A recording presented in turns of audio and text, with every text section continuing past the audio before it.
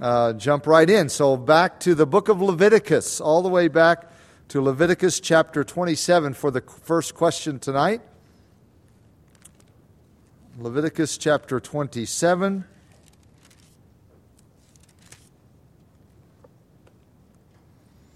Of course, the very book, the title of it, Leviticus, the Levitical law of God. So you have some very unique dynamics in this book because of some of the laws for the nation of Israel, for the theocracy of Israel. And you have one in verse 29 saying, "No person under the ban who may become doomed to destruction among men shall be redeemed, but shall surely be put to death." And the question that is asked is, who are those set apart or devoted or under the ban, and why did they need to be put to death? Well, in the context here, this likely has reference to a national contexts, not so much individual instruction. As in the case of 1 Samuel 15, you will remember when God told the nation of Israel to go and destroy all people and all animals of the Amalekites, do not spare any. And if you're familiar with the story, you know that Saul did not completely obey. He spared King Agag and also the best of the spoils and so forth. And for that, partially, and other things, he lost his kingship because all of those were under this ban or devoted to destruction. And so the reason I believe this is what this is referring to is because the Hebrew term that's used here is in verses 28 and 29 is used elsewhere in the Hebrew Bible in war contexts regarding the extermination of defeated enemies. Now, maybe you wrestle with, and we don't always understand and can't grapple with completely, why would God tell his people Israel to go in and completely wipe out a people group? That's a different issue, a different discussion. But suffice it to say that that was the case. You know that if you've read the Old Testament.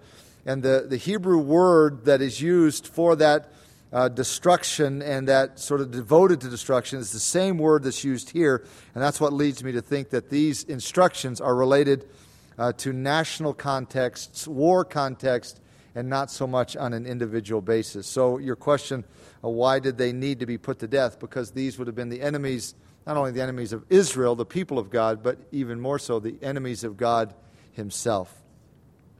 All right, next question. Let's turn over to the New Testament book of Acts, chapter 13. The question is not on this passage, but we will use this passage to address it. And the question is this, while you're turning to Acts 13. It says, "Are you familiar with the term ministering to Jesus? I've heard of worship times entitled this way at churches, and it sounded kind of funny to me. Is this a biblical concept?" Well, I can't speak for the times or the context in which you've heard it, but to give the benefit of the doubt or to assume the best, I'm assuming that probably they're trying to express a similar thought as you see here in Acts 13. Let me just read these two verses, and I'll explain the connection. In Acts 13, it says, "Now in the church that was at Antioch, there were certain prophets and teachers," and it lists them now, "Barnabas, Simeon, who was called Niger, Lucius of Cyrene, Manaen, who had been brought up with Herod the Tetrarch, and Saul." Now watch this, the interesting wording. "As they ministered to the Lord and fasted." Ministered to the Lord? We think usually of ministering for the Lord. But it's as they ministered to the Lord and fasted, the Holy Spirit said, "Now separate to me Barnabas and Saul for the work to which I have called them." And this wording, as well as possibly, I don't know, again, I can't speak for, I'm not sure where you heard this, but this wording could be trying to emphasize the concept, which is true biblically, that all of our worship, all of our service really is to the Lord Jesus. Now, maybe maybe if you are, say, a worship leader, you might say, well, I'm leading people in worship. Well, that's true, you are, but you are really ministering to the Lord. It's a way of emphasizing that when it comes to worship service, we are not the audience. That's very important for us to understand, beloved. We are not the audience. There is really only an audience of one, and that is the Lord himself. So when you come and gather for worship, Sunday morning, Sunday night, whenever it is, train your mindset to be that you are not coming to be the audience. Doesn't matter if people sing, even if you come to a concert and a lot of people are singing, they're not really singing for you. They're singing unto the Lord, and the Lord is the true audience. And so I don't know for a fact that that's the case with this this phrase that you've seen or heard ministering to Jesus, but it certainly is possibly what is behind that idea. All right, next question says this, what language will we speak in heaven? Well, we don't know. We're not told. If I had to guess, I know I'm biased, but I would say Hebrew is what we will speak.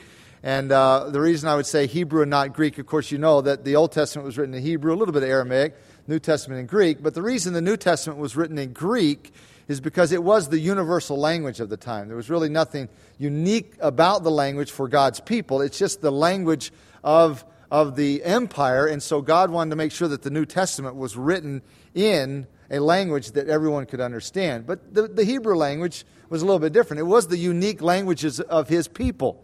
And in fact, you take as an example the book of Daniel.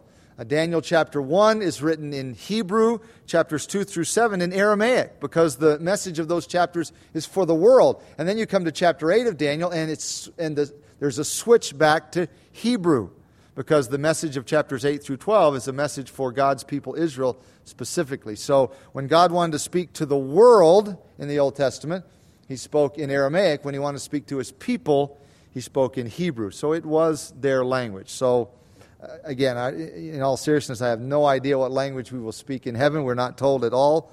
But I guess I would probably vote for Hebrew. All right? Next question. Let's turn to the Gospel of John. Just back one book, John chapter 19. The question that is asked here is, did Jesus carry his cross, or did Simon of Cyrene carry it?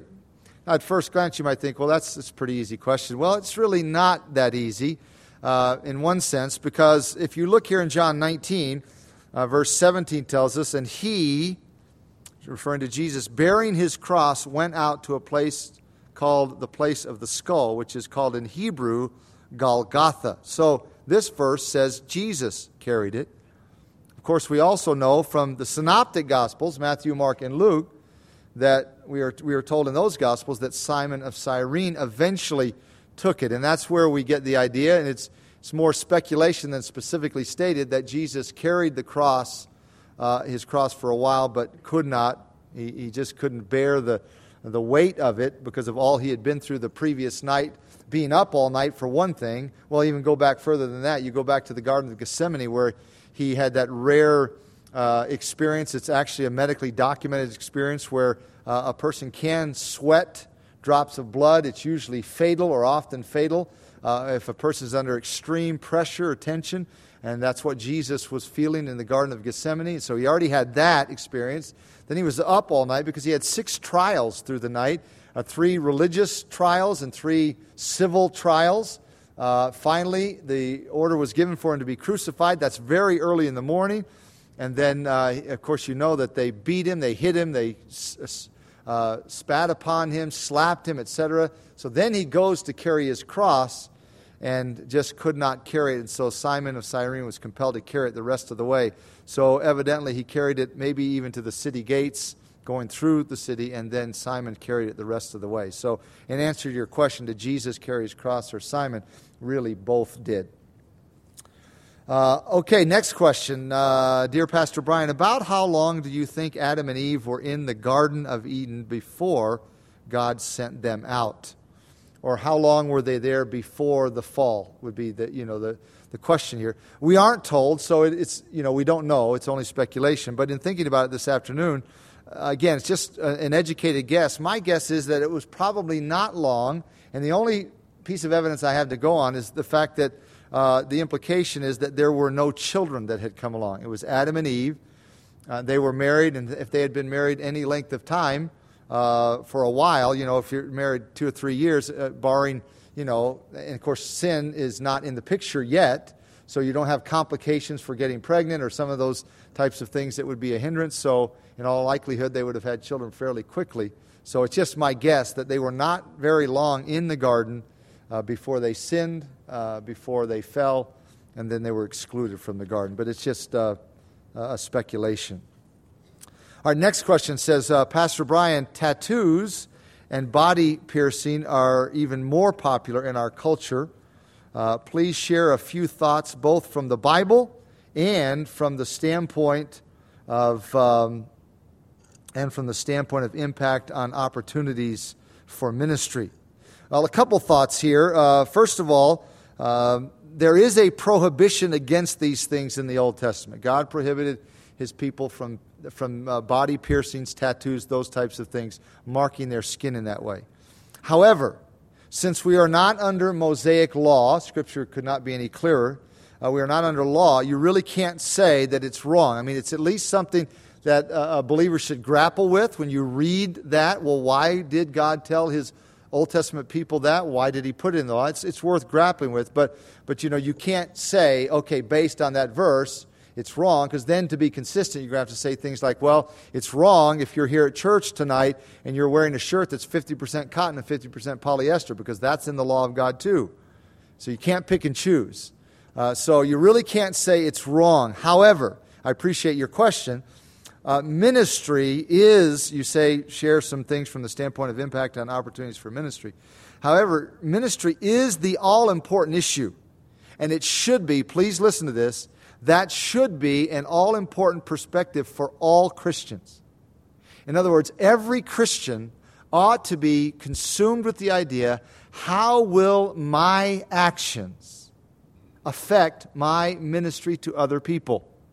Now, sadly, not all Christians think that way.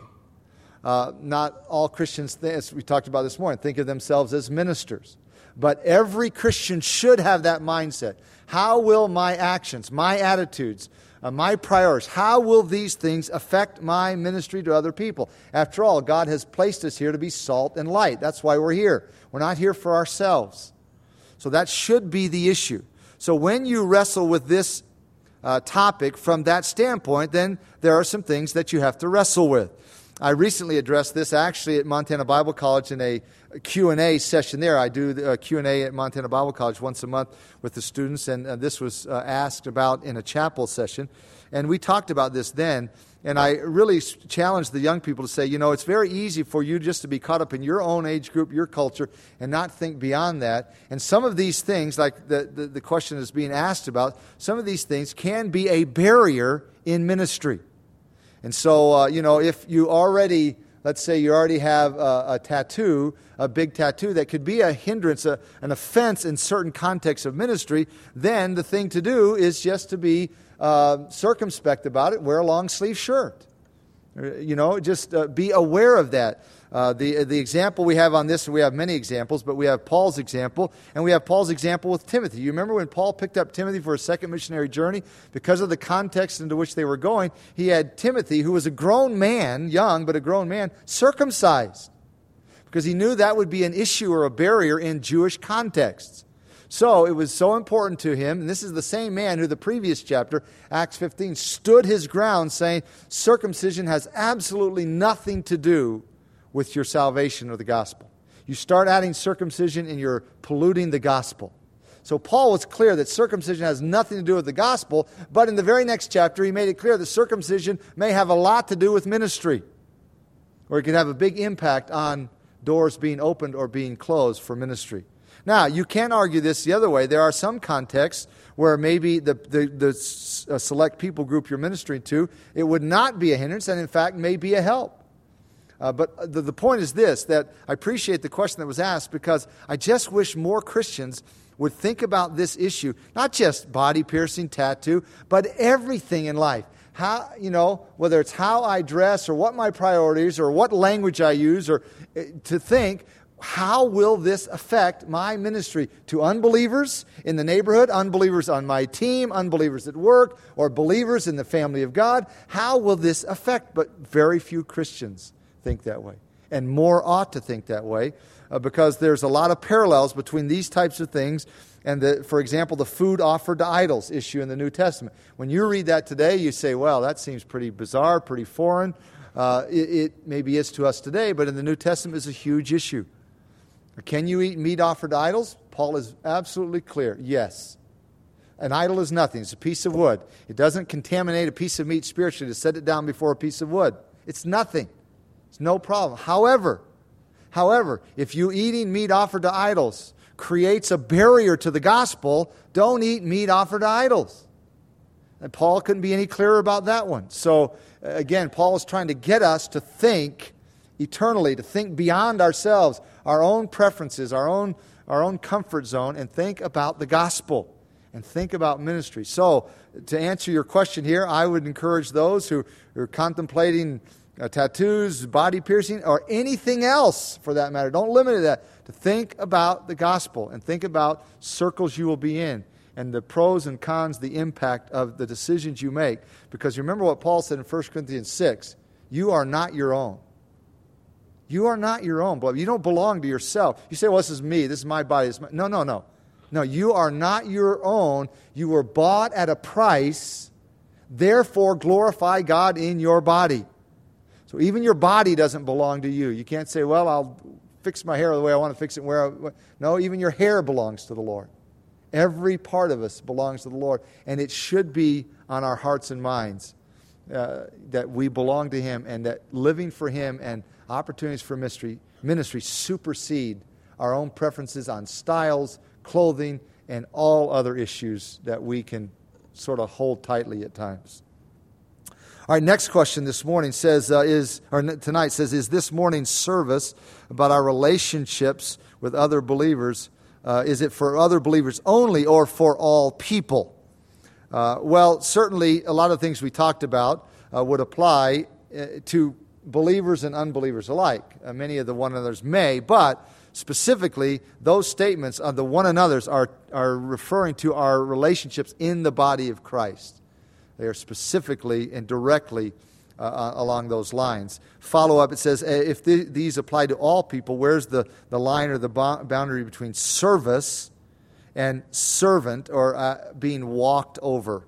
And we can all appreciate the question that's being asked there. We want to be a servant to other people, but sometimes there's something where we realize, this isn't really helping. I'm willing to be a servant, but, there's just something that's askew here, and this is not really serving the person. It's maybe even enabling the person. Where is that line? Well, no one can tell you where that line is.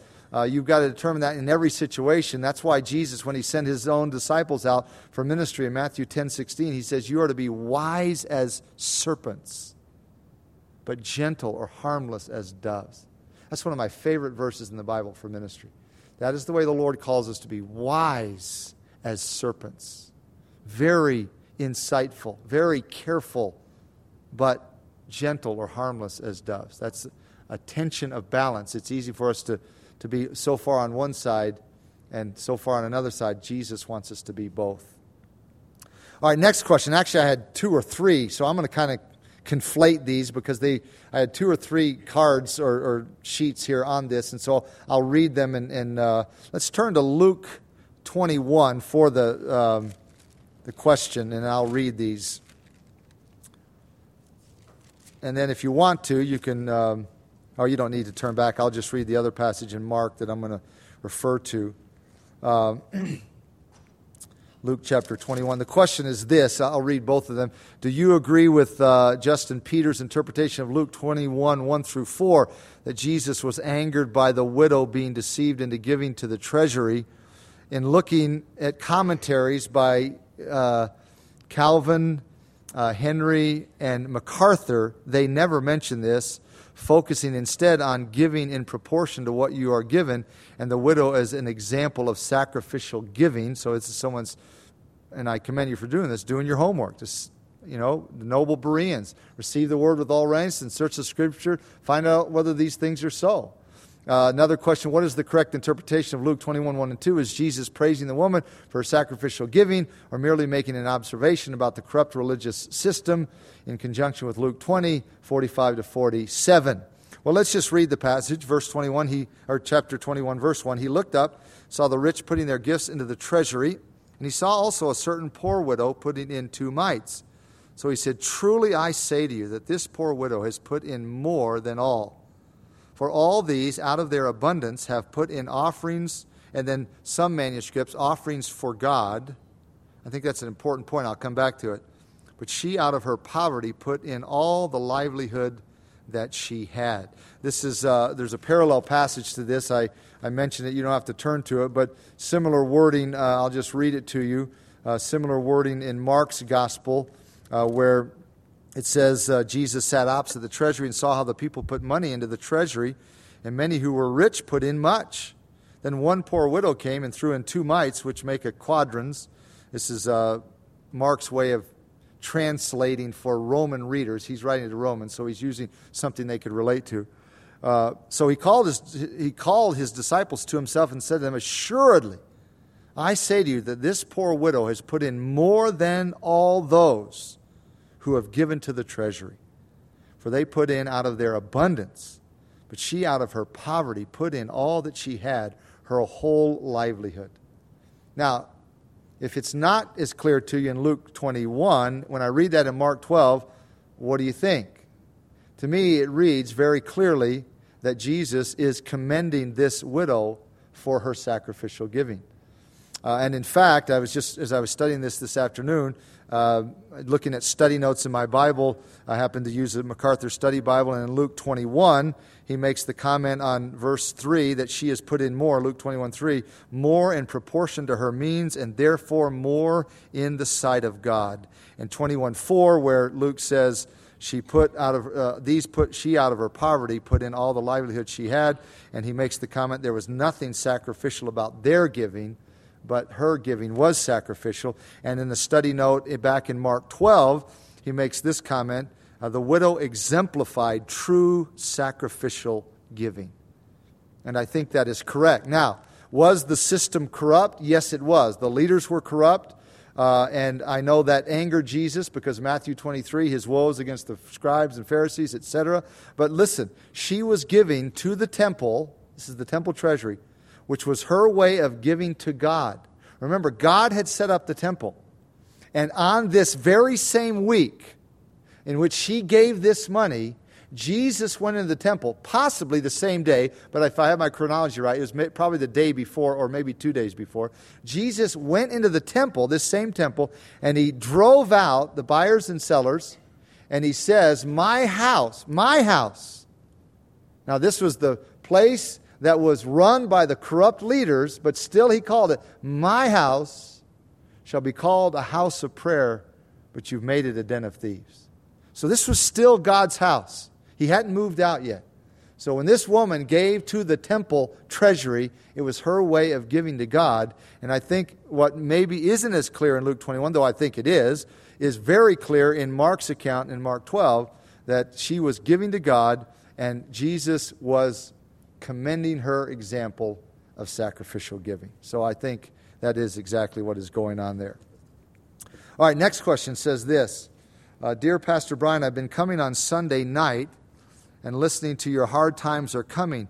What should we do to prepare for these times? Not just spiritually, but physically. Should we save food and water? Now, please hear me carefully when I answer this question, because I don't want to be misunderstood, and I don't want to give advice where I don't need to be giving advice. If it's not something biblical, I don't want to give advice anyway. You can get advice from anyone on other things. So I want to make it clear that there's 2 parts to my answer. First part is this. You may want to save food and water. There's nothing wrong with being careful in life. Go to the ant, you sluggard, we're told. Notice how the ant stores up for later. So there's nothing wrong with saving. In fact, we're encouraged in Scripture to save money if we can, save food supply. Nothing wrong with that. So you may want to save food and water out of concern for the economy, maybe out of concern for, if we have an economic crash or if things happen, war breaks out, etc. So I'm not at all giving the impression that that's wrong or unwise. That may be a very good thing to do, okay? So that's one part of my answer. That's just something you have to decide. If you want to do that, that's fine. It's not a biblical issue one way or the other, okay? That part. However, here's where it is a biblical issue. It is interesting to know that Scripture never tells us that we ought to do that kind of thing to prepare for the end times. Okay, in other words, if you're saving up because of the end times, you think we're living near the end times, you have really no scriptural basis to try to store food and water. Like I've read books before where people say the Antichrist is coming. I think he's alive now. Therefore, we ought to do all of this stuff because the Antichrist is here. He could break on the scene at any moment. Well, you know what? It's interesting. God never tells us to do that. And he says a lot about the Antichrist. He never says, well, because the Antichrist is coming, you need to make sure that you have 5 years food supply. You need to do this. So again, all I'm trying to say is not that it's wrong, but don't try to make it a biblical issue, because God himself, when he teaches on end times, and in fact, in 1 Thessalonians 4, when he talks about the day of the Lord's wrath coming, he says, you're not in the night, you're of the light. This day is not going to overtake you, which is, in my opinion, one of the pieces of evidence for a pre-trib rapture. So, 2 parts to the answer of this question. If you want to take precautions because of disasters, etc., that is fine. You can maybe even find scriptural support on being wise, being prudent, being prepared, saving, etc. Nothing wrong with that. But if you are doing it because you think, okay, biblically this is something every Christian ought to do, you really can't find scriptural support for that. So it's something each Christian ought to do. It reminds me back some of you may remember back in 99 going into Y2K. There's this big scare that the computers are all going to stop, the world's going to stop because the computer doesn't know how to turn over to 2000. Surely you remember that. And I remember we had just built this building. We moved in here Thanksgiving of 99, so like a month before that. And I had people telling me, Brian, you are no pastor, no spiritual leader, if you don't fill this big building with wood stoves, because when Y2K comes, nobody's going to have heat. Nobody's going to have electricity. Nobody's going to have gas. And you don't care about your people if you don't fill it with wood stoves so people can stay warm in these Montana winters. And, of course, what happened? Y2 came and it went. It was a blip on the screen. It was nothing. Now, not implying that major things can't happen. But I'm just saying, I've just seen a lot of Christians through the years. I've been at this long enough to see a lot of well-meaning Christians through the years go down this kind of path, and you can do it if it's your own individual conviction, but don't try to impose it on all believers and try to make it a biblical issue, because you can't do that biblically.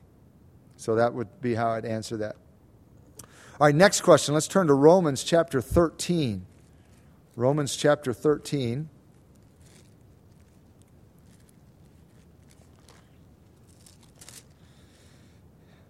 The question's not on here, but this is the passage I'm going to use. Here's the question. Does the Bible make any reference for an engaged Christian man and woman who have agreed to abstain from sexual relations until marriage? Does the Bible have anything to say about them living together, i.e., sharing an apartment to save money? Now, beloved, you can't imagine how many times I run into this as a pastor. You have no idea how many times I run into this. And not just with what you might think, teenagers or young people. I mean, all ages. I'm continually surprised the number of people who, they'll say, we're not going to be involved in sexual relations, but we're just going to live together. So does the Bible have anything to say about it? Now, this is talking about a young, engaged Christian man and woman. And so I would say this. Yes, the Bible does have something to say about this. There would be several passages, but here are a couple. Romans 13, verse 14 says this, but put on the Lord Jesus Christ. That is, clothe yourself with Christ. This is a verse written to Christians. And make no provision for the flesh to fulfill its lusts. God says, don't put yourself in an opportunity to give into the flesh. Now you say, well, this would apply to a lot of other things. Sure it would. It would apply to a lot of other situations. It would apply to a young couple going out, parking at midnight off somewhere in the dark, overlooking the city, and turning on all the lights. Well, you say, well, is that automatically going to lead to sin? Well, whether it leads to sin or not really is not the only question, because you've already sinned before it leads to sin. You've sinned by violating Romans 13:14. Don't make provision for the flesh.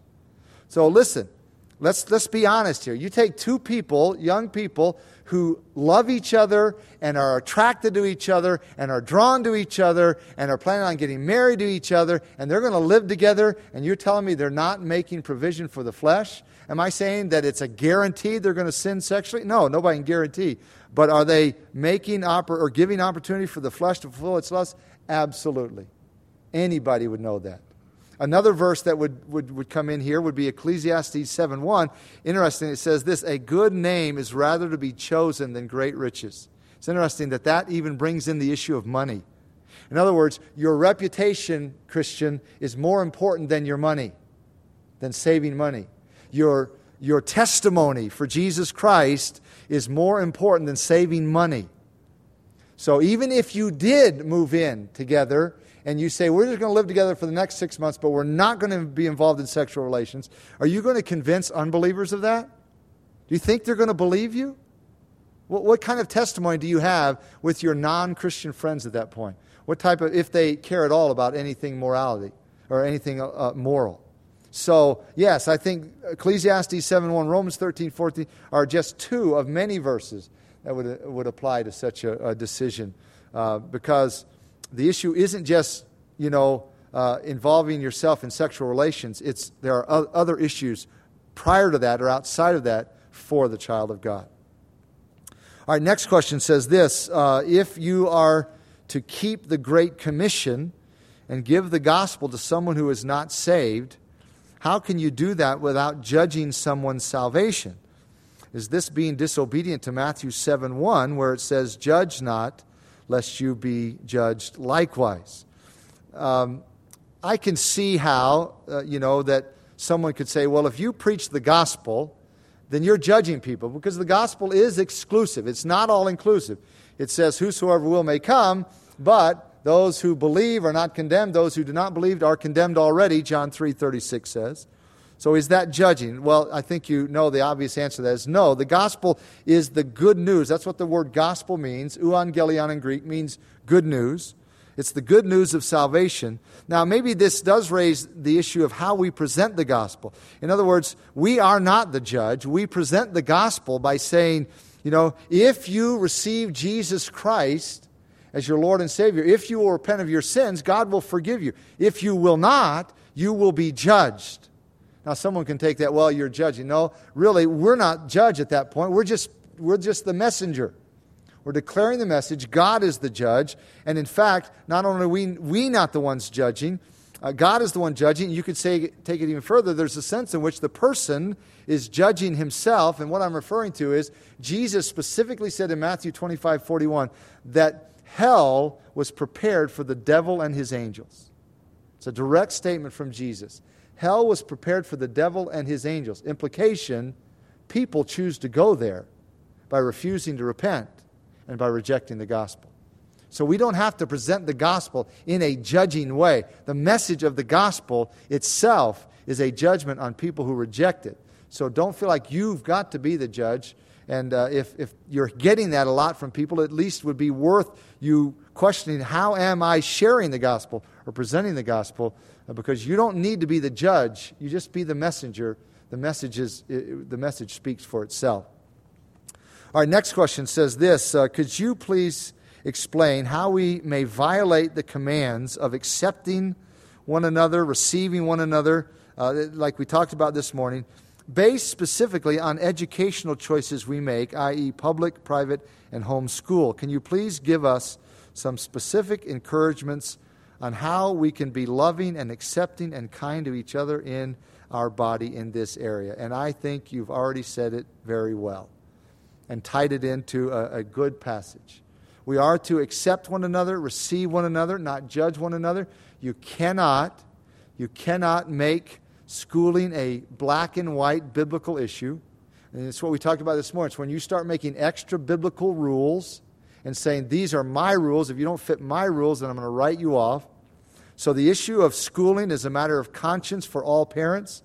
And I appreciate you raising this point, because this is something, by the way, as an elder board, we really have sort of kept an eye on through the years. We've talked about this off and on through the years, because as an elder board, we know the potential this has in churches to really be divisive. People start drawing lines over public school, private school, Christian school, home school, etc. And we've refused, as long as I can remember now as an elder board, we have talked about this off and on, to make sure that we do not let this become an issue in our body, because it should not become an issue in our body. And I appreciate you tying it in with what we looked at this morning on those one another's. All right, 2 Samuel chapter 24. 2 Samuel chapter 24 is the next question.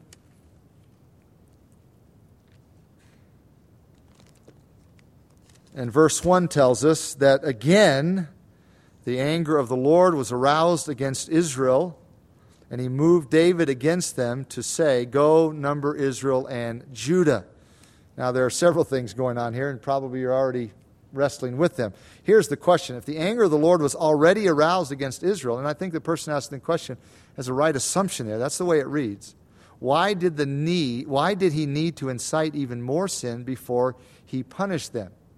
And the simple answer, or the short answer, maybe isn't simple, is we don't know.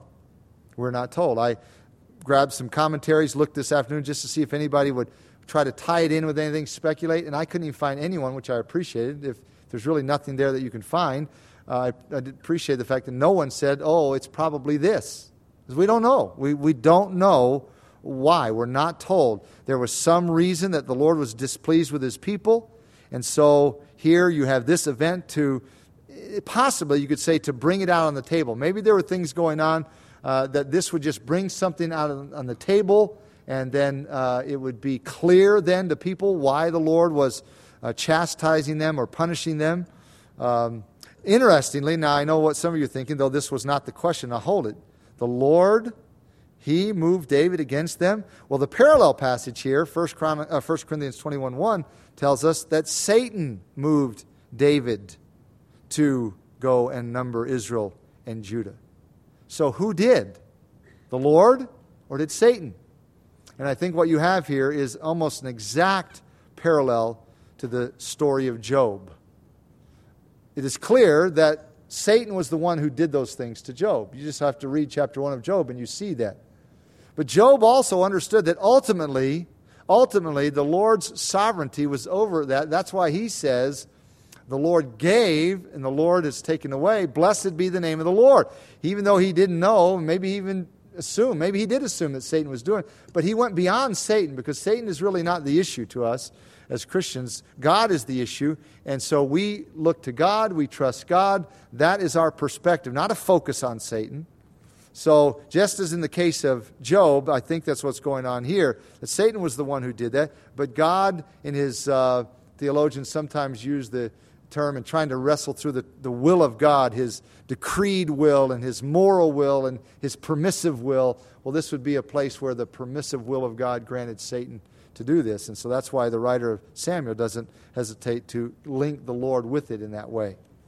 All right, last question. Matthew chapter 10. It's not on Matthew 10, but we'll close the evening here in Matthew 10 with an answer out of this passage. Matthew chapter 10. And the question is this.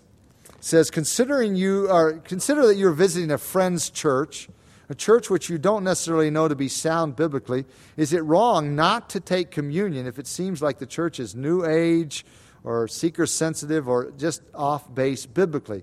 No, it's not wrong at all. You have no obligation to take communion there.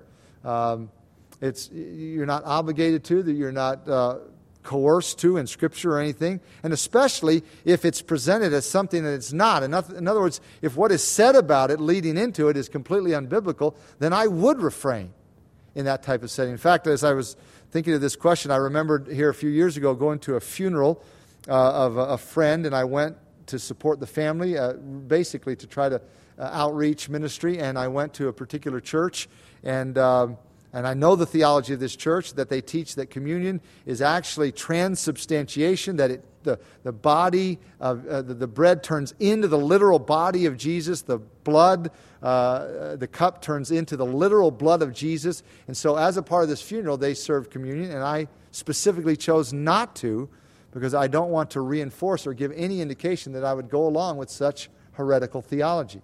So when everyone went up to take communion, I know I looked pretty conspicuous by my standing back there and not going up, but there's no way in my conscience I could compromise knowing what that church teaches about the bread and the wine. As a final follow-up to that, it says also, how do you tell a friend that their church is New Age without causing abrasions? Or how do you do this in love without causing a rift in the relationship?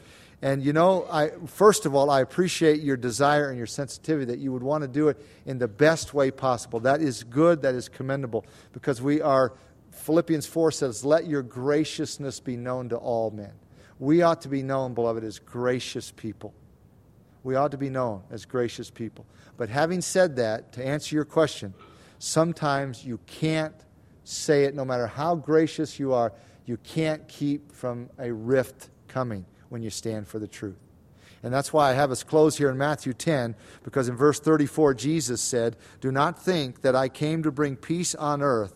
I did not come to bring peace but a sword, for I have come to set a man against his father, a daughter against her mother, a daughter-in-law against her mother-in-law, and a man's enemies will be those of his own household." In other words, there are times when you stand for Jesus Christ, no matter how graciously you do it, you stand for truth, it will create a rift with people because they will be furious at you, they will be angry, they will accuse you of being prideful, of you think you're better than them, and on and on. I'm sure you've heard that kind of thing.